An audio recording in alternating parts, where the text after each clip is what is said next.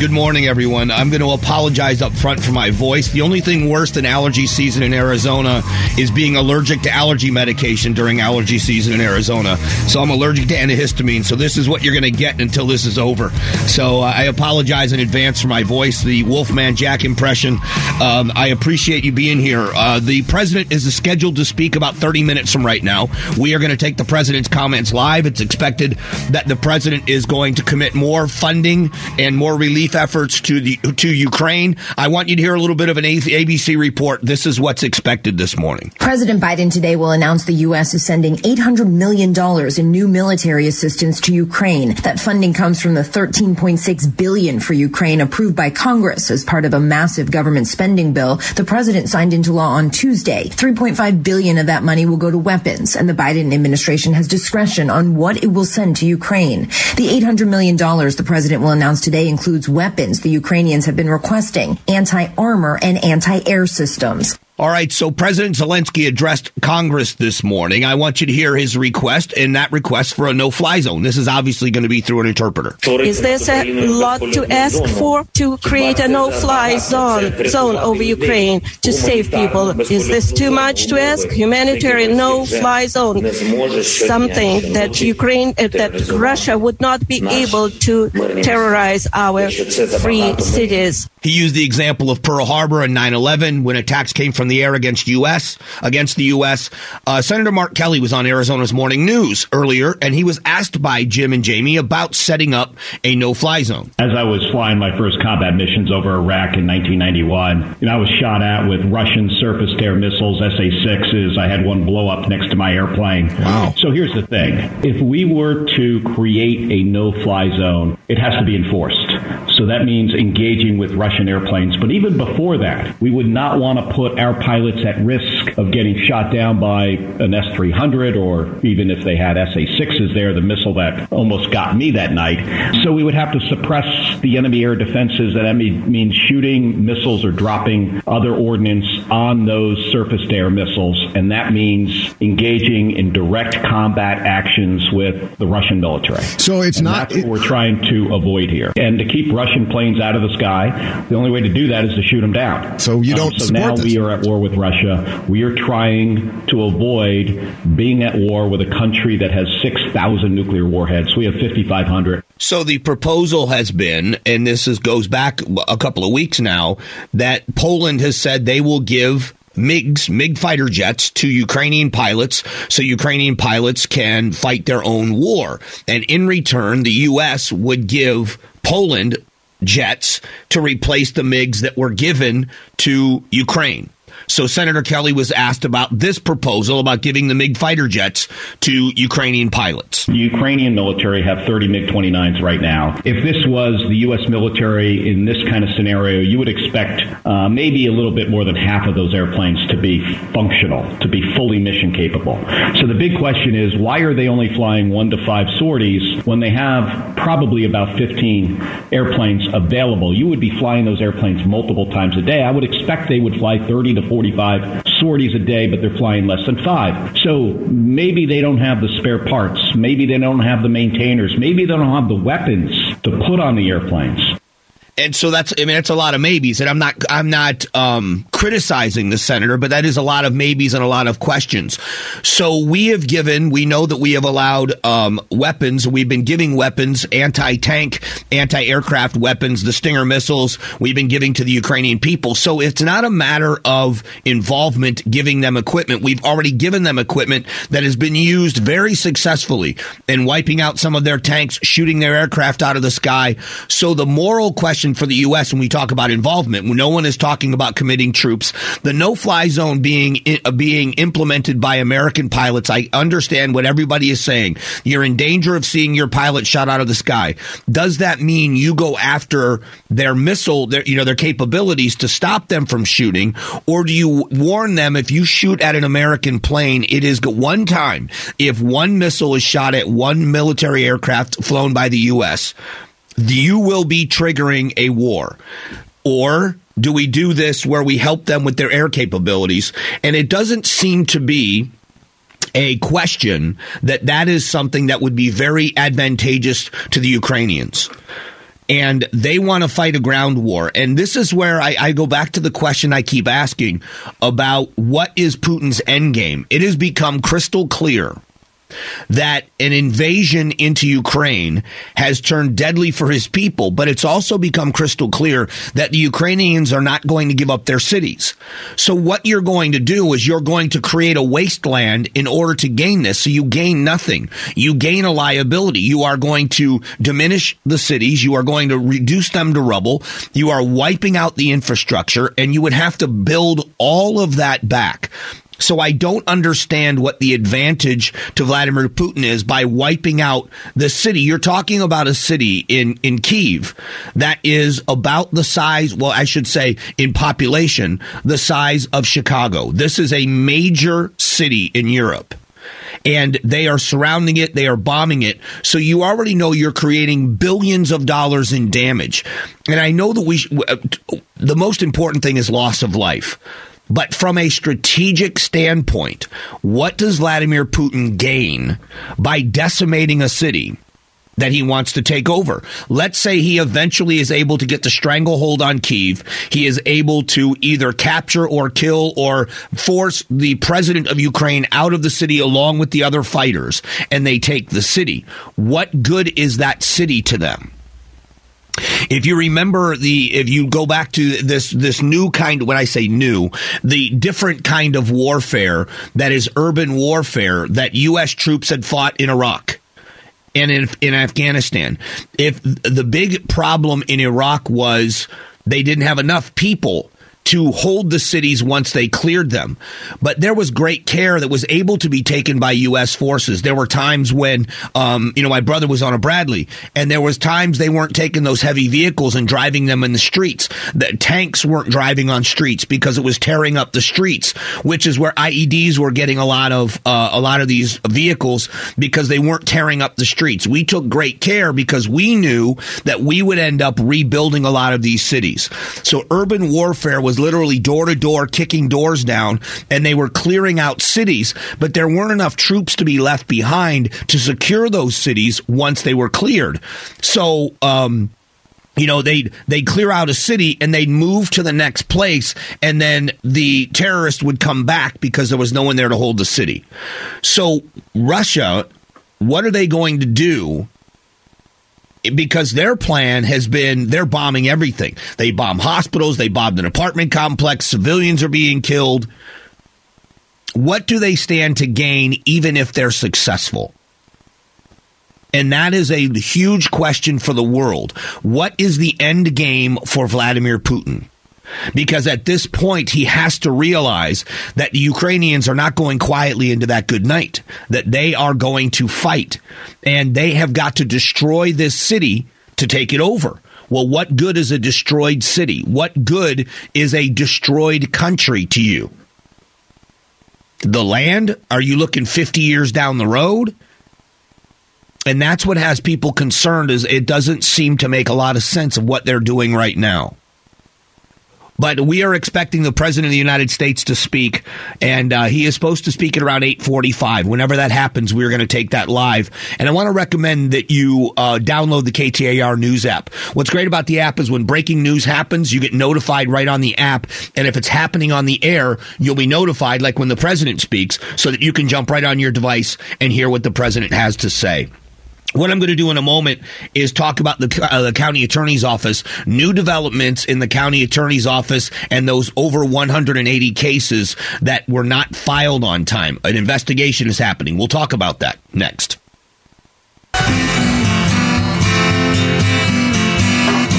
Strong values and strong opinions. The Mike Broomhead Show. KTAR News, 92.3 FM, and the KTAR News app.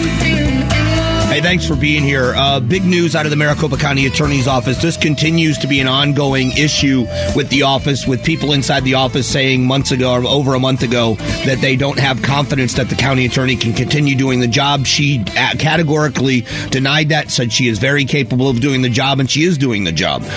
She is admittedly suffering from alcoholism and is going through the process of trying to overcome that and stay clean. She's gone into a rehab facility. and she said it has no effect on her job right now. There's been accusations that she's been impaired at work, which again, she categorically denies. And then the story came out that over 180 cases that were supposed to be filed in court missed the filing date, and those cases are now have to be dropped because the statute of limitations has expired. So Sheriff Paul Penzone from Maricopa County, when the majority of these cases were DPS cases and sheriff's office cases, the sheriff was on with Gatos and Chad yesterday, and they asked him how bad these cases are. For a person who's been a victim of an assault or a theft or something of that nature, it's traumatic. When you think that you've been victimized and then you've been failed by the system, that's something that's difficult to understand. You expect that law enforcement and the courts and prosecutors are going to be there to fight for justice as it's served in our nation. So in our cases, I think we had 30 or so that were dropped, and I know that at least, I want to say 18 or 19 involved victims. And then you look at the other ones where the supposedly victimless crimes. Again, my concern is a drunk driver who maybe we didn't get justice. How do we curb that behavior? What have we done to make sure that they don't repeat that behavior and potentially they're involved in an accident down the road because of drunk driving, because they got away with it this time and we didn't do something to try to intervene and hold them accountable. In our business, we have to look at the potential consequences and liability, and then we have to look in the mirror and say, did we do everything that we could to try to prevent that from happening? So the sheriff was then asked, should Alistair Adel, the county attorney, resign? Not my place to say. I will tell you this, though. I feel very strongly about holding each other accountable at this level. When you are elected, obviously the people put us in place and they have expectations of what they're entitled to when they bring somebody to this level of privilege. And, that's why with this issue, we need to make sure that we're transparent no matter where the cause came from. And when it comes to a county attorney, for me, relationships differ. My relationship with Bill Montgomery was considerably different. We met with considerable frequency. He was a colleague that I count on with a lot of things that I was involved in. My relationship with County Attorney Adel is a little bit different. All I expect is this, that when we have needs, I'm the number one client in the county when it comes to prosecutions of criminal cases, when it comes to civil lawsuits or civil issues, civil documents are being served, when it comes to legal opinions, that is my law firm, the County Attorney's Office. Right. So I just need to know that I can count on that firm. The sheriff has worked very closely with the county attorney on a number of things. They were in lockstep with each other with what information and when it came to the routers and things of that nature that were requested during the audit. They were in lockstep, both of their offices. So they've had a very good relationship working. So you understand the sheriff not wanting to sever that relationship, but you can hear the frustration in his voice. And we had the former county attorney, Rick Romley. Now, Rick Romley served as the Maricopa County attorney for years. He was also a supporter and an endorser of Alistair Adel. He has called for her resignation, and this was before these cases were dropped. He just thought she needed to step out of the office. I asked him yesterday, is this a common occurrence? Let me first say it's not a common occurrence. You've got to manage the caseloads. Caseloads are always challenging because you get a lot of cases submitted to the county attorney's office, Mike, but generally you can manage them. And quite frankly, I've been hearing that there's, some additional problems that are occurring on getting some of the cases filed in a timely manner. So this is not a common occurrence, according to Mr. Romney. And what I don't know is how many times it happened when he held the office, or when the one right before, the county attorney right before Alistair Adel is one of our Supreme Court justices here in the state of Arizona. His name is Bill Montgomery. How often that happened? If it does happen sometimes. But almost 200 cases, this is something that is very concerning to people. Well, here's the update. The update is that the state bar is now investigating this. And they say it was 2019, 13 months, and it talks about a story of what happened to people. In 2019, the Maricopa County Attorney's Office said changes would be made to make sure it didn't happen again, because it happened back then. And it looks as if those changes hadn't been made. Here, this is where I think a mistake has been made by the county attorney herself. This is not an issue that's going to go away if she doesn't talk. And there is something to be said, no matter where you are. And I've gotten great advice from friends. And one of the best pieces of advice I ever got was, when you're accused of something, if you haven't done anything, you have no reason to respond. And if you have done something, you have no right to respond. So the idea is, let the dust settle and let this go away. I don't think that's the right way in this case to handle this. I think there are so many critics that are speaking out and voicing their opinion, and news stories are being written. We are talking about it because it's such an important office. I don't think that you can over-communicate in a crisis. I think if Alistair Adele is being questioned for her fitness in the job, she needs to show her fitness for the job to the people of Maricopa County. We have invited the county attorney on this show. We've asked her to come on and have a conversation about this. We've had critics like Rick Romley on. We've had Sheriff Paul Penzone, who has been dramatically affected by this in his agency. And as he spoke of, so are so many of the victims that this is traumatic for. But I think the county attorney just sending out a 3 or 4 line statement is not enough for the people of Maricopa County. I think they need to see her. I think they need to see her healthy and well. I think they need to hear her speak articulately. And I should say we need to hear her articulate that she is fit for the job and doing it. Because this gives the impression that you aren't. You don't want people to see you. You're hiding. And I believe that's the worst thing that you can do. Gatos was scheduled to join me at 8:45, and we are going to keep that schedule because we are awaiting the President of the United States. And if he speaks, obviously we'll go to the President. But if not, Gatos joins me with the Big Q poll question of the day. That happens next. The Gatos Big Q poll question, brought to you by your Valley Toyota dealers. Hey, good morning, Gatos. Is it Biden speaking right now? Well, we just saw. I'm watching we call them televisions, but when you're in a studio, they're a monitor. So I'm looking at the monitors, and they are now reporting it's going to be 9:30. Our time. Oh. Yeah. Hey, you know what you should try? You should do what we do in the afternoons when we have to play a Biden press conference. Yeah. Hey, get a horn. Make sure people are awake, because he's a little bit dull. So, Biden, sometimes he speaks and he's whispering. And then you do the horn and you make sure everyone's awake. Yeah. It's not a bad idea. I would try that. I've been very distracted this morning during the commercial break. Can I read something to you very quickly? Because you're a married guy. Yeah. Someone posted this on Facebook, and it is tips to look after your husband. It was taken from a 1950 home economics book. How much has education changed? All right. One of them is have dinner ready, plan ahead, cook a nice dinner, delicious meal, prepare yourself, take 15 minutes to rest and be refreshed, touch up your makeup, put a ribbon in your hair so you look fresh. Clear away the clutter is another one. Prepare the children to wash the kids up so they're clean when the husband gets home. Minimize the noise. Don't greet him with problems or complaints. Don't complain if he's late for dinner. Make him comfortable. Listen to him. Listen to him is one of the suggestions. This happens at your house, right? Those were the good old days.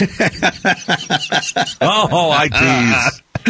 So where did you see that? Somebody posted it on Facebook. Tips to look after your husband. Oh, goodness gracious. Oh, that's some good stuff there, man. Oh my gosh. Yeah, I think times have definitely changed for sure. Yeah. And that's probably a good thing. It sounds like you're getting a cold. I can hear a cold in your voice. I have horrible allergies, and I'm allergic to antihistamines. I can't take allergy medicine. Is that what happens when you take an antihistamine? My heart races like crazy. Oh, gosh. And it's hard to breathe. So I have the opposite effect of what, those drugs have on most people. That's no good. Yeah. You're not leaking all over my microphone, are you? I'm spitting on your microphone. No, I use the mic sock. We all have our own little. Right. So yeah, you're good. I won't. Okay. No. Right. What do you got going for the question? Well, it's about Ukraine. I think the UK is doing this, right? They're offering money to citizens. Hey, take in a refugee. We'll give you some money. So I turn it around and I say, would you, we're here in the U.S., would you house a Ukrainian refugee if the government, the American government, offered to pay you $450 a month? Yes, no, or maybe. We took calls on this yesterday. 5 calls. That's a great, great question. I like it. That's terrific. I'm looking forward to the president. Now, I'm looking forward to hear what you have to say if we have the same opinion to what we hear. Yeah, and use the horn. It's good. That's a great idea. I appreciate it. All right, don't leak on my microphone. I won't. Okay. All right, thanks, Gatos. See ya. All right, the Big Q poll question today brought to you by your Valley Toyota dealers. Just after 9 o'clock, we will talk about what's happening in Ukraine, what we're expecting the president to say, and a little bit more of what President Zelensky said to the U.S. Congress. He said the same thing to the parliament in Canada. Will the message resonate? Will we get a no-fly zone? We'll talk a little bit more about what's happening in Ukraine and why it's so important in just a couple of moments.